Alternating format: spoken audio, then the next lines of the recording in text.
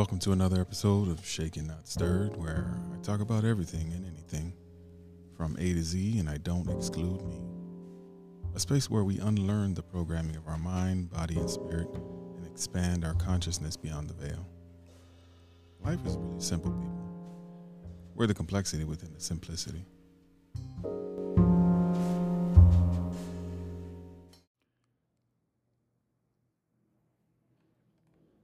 A farmer's wife prayed to God and asked him, "How old will I be when I die?" His reply was 96 years old. Hot diggity dog, she thought. I will have myself fixed up. She had everything lifted and tucked and was in the doctor's office making the last payment on her reconstruction. She walked out of the doctor's office, started to walk across the street, was hit by a truck, and killed instantly. When she gets to heaven, she asks God, "What happened? You told me that I would live to see 96. He replied, "Well, I just didn't recognize you." Greetings, family. Today's topic is something I am completely over and done with. This phenomenon called getting older. This is a topic I thought I'd take the time to talk about because this year will mark the 40th trip around the sun for me. And this experience we all call life. And the more years that I have on this journey, the less and less I seem to care about what others think, say, or feel about me. And the more and more I just don't sweat the trivial stuff. I also seem to pay closer attention to the things that go unnoticed or unseen. Now, before I go into this topic, as usual, I'd like to preface and provide listeners with a small disclosure by saying I'm in no way a medical professional, nor do I practice medicine. I am also not a licensed clinician, nor do I profess to be one implicitly or explicitly, and this episode does not constitute as me providing any medical advice or consultation. Now that that's out of the way, let's dive in.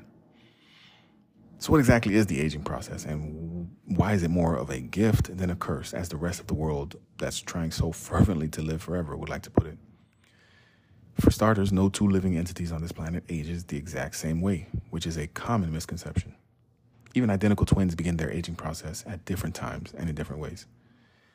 Secondly, aging begins predominantly in the kidneys, heart, and lungs, which means if you're doing things to harm those organs at a young age, good luck on living as long as you could possibly live.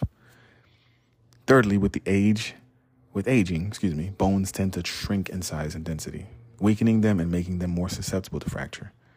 You might even become a bit more shorter. Also, muscles generally lose strength and endurance and flexibility, factors that can affect your coordination, stability, and balance. Lastly, as it relates to your sexual health and sexual needs, aging does something quite interesting to the human body. According to the National Institute of Health, there are two common changes that older adults experience with their sexual organs.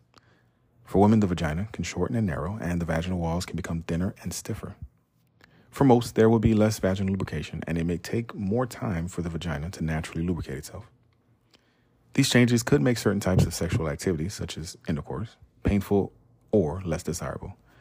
For men, impotence, or also known as ED, erectile dysfunction, also becomes more common. For those who don't know what ED is, it is the loss of ability to have an erection or keep it, and the erection may not be as firm or as large as it used to be. ED is not a problem if it happens every now and then, but if it occurs often, talk to your doctor. I can say this, and those who are in their early 40s can probably attest to this. Agility is reduced tremendously as you get older. There was a time when I could squat down or bend down on my knees with ease, or as the young kids call it today, having mega knees. And now when I even think about squatting, I start crying. Another thing that I'm starting to notice as well is the incessant need to take naps during the day every so often. And I usually do not deny my body that nap either. It's like a mini midday booster. What I mentioned at the beginning about not caring much about what others think or feel about me is another thing that I'm truly embracing and loving. It is a liberating experience. It really is. I've even begun experimenting with farting in public places and not trying to hide it to see other people's reactions. The beauties of getting older. Well, as you make your trips around the sun, what's something you're learning to do more of or less of? What's something you're noticing about your body that you didn't notice before?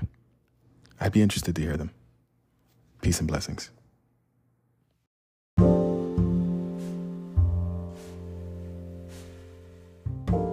This has been another episode of Shaken Not Stirred, where I talk about anything and everything from A to Z, and I don't exclude me.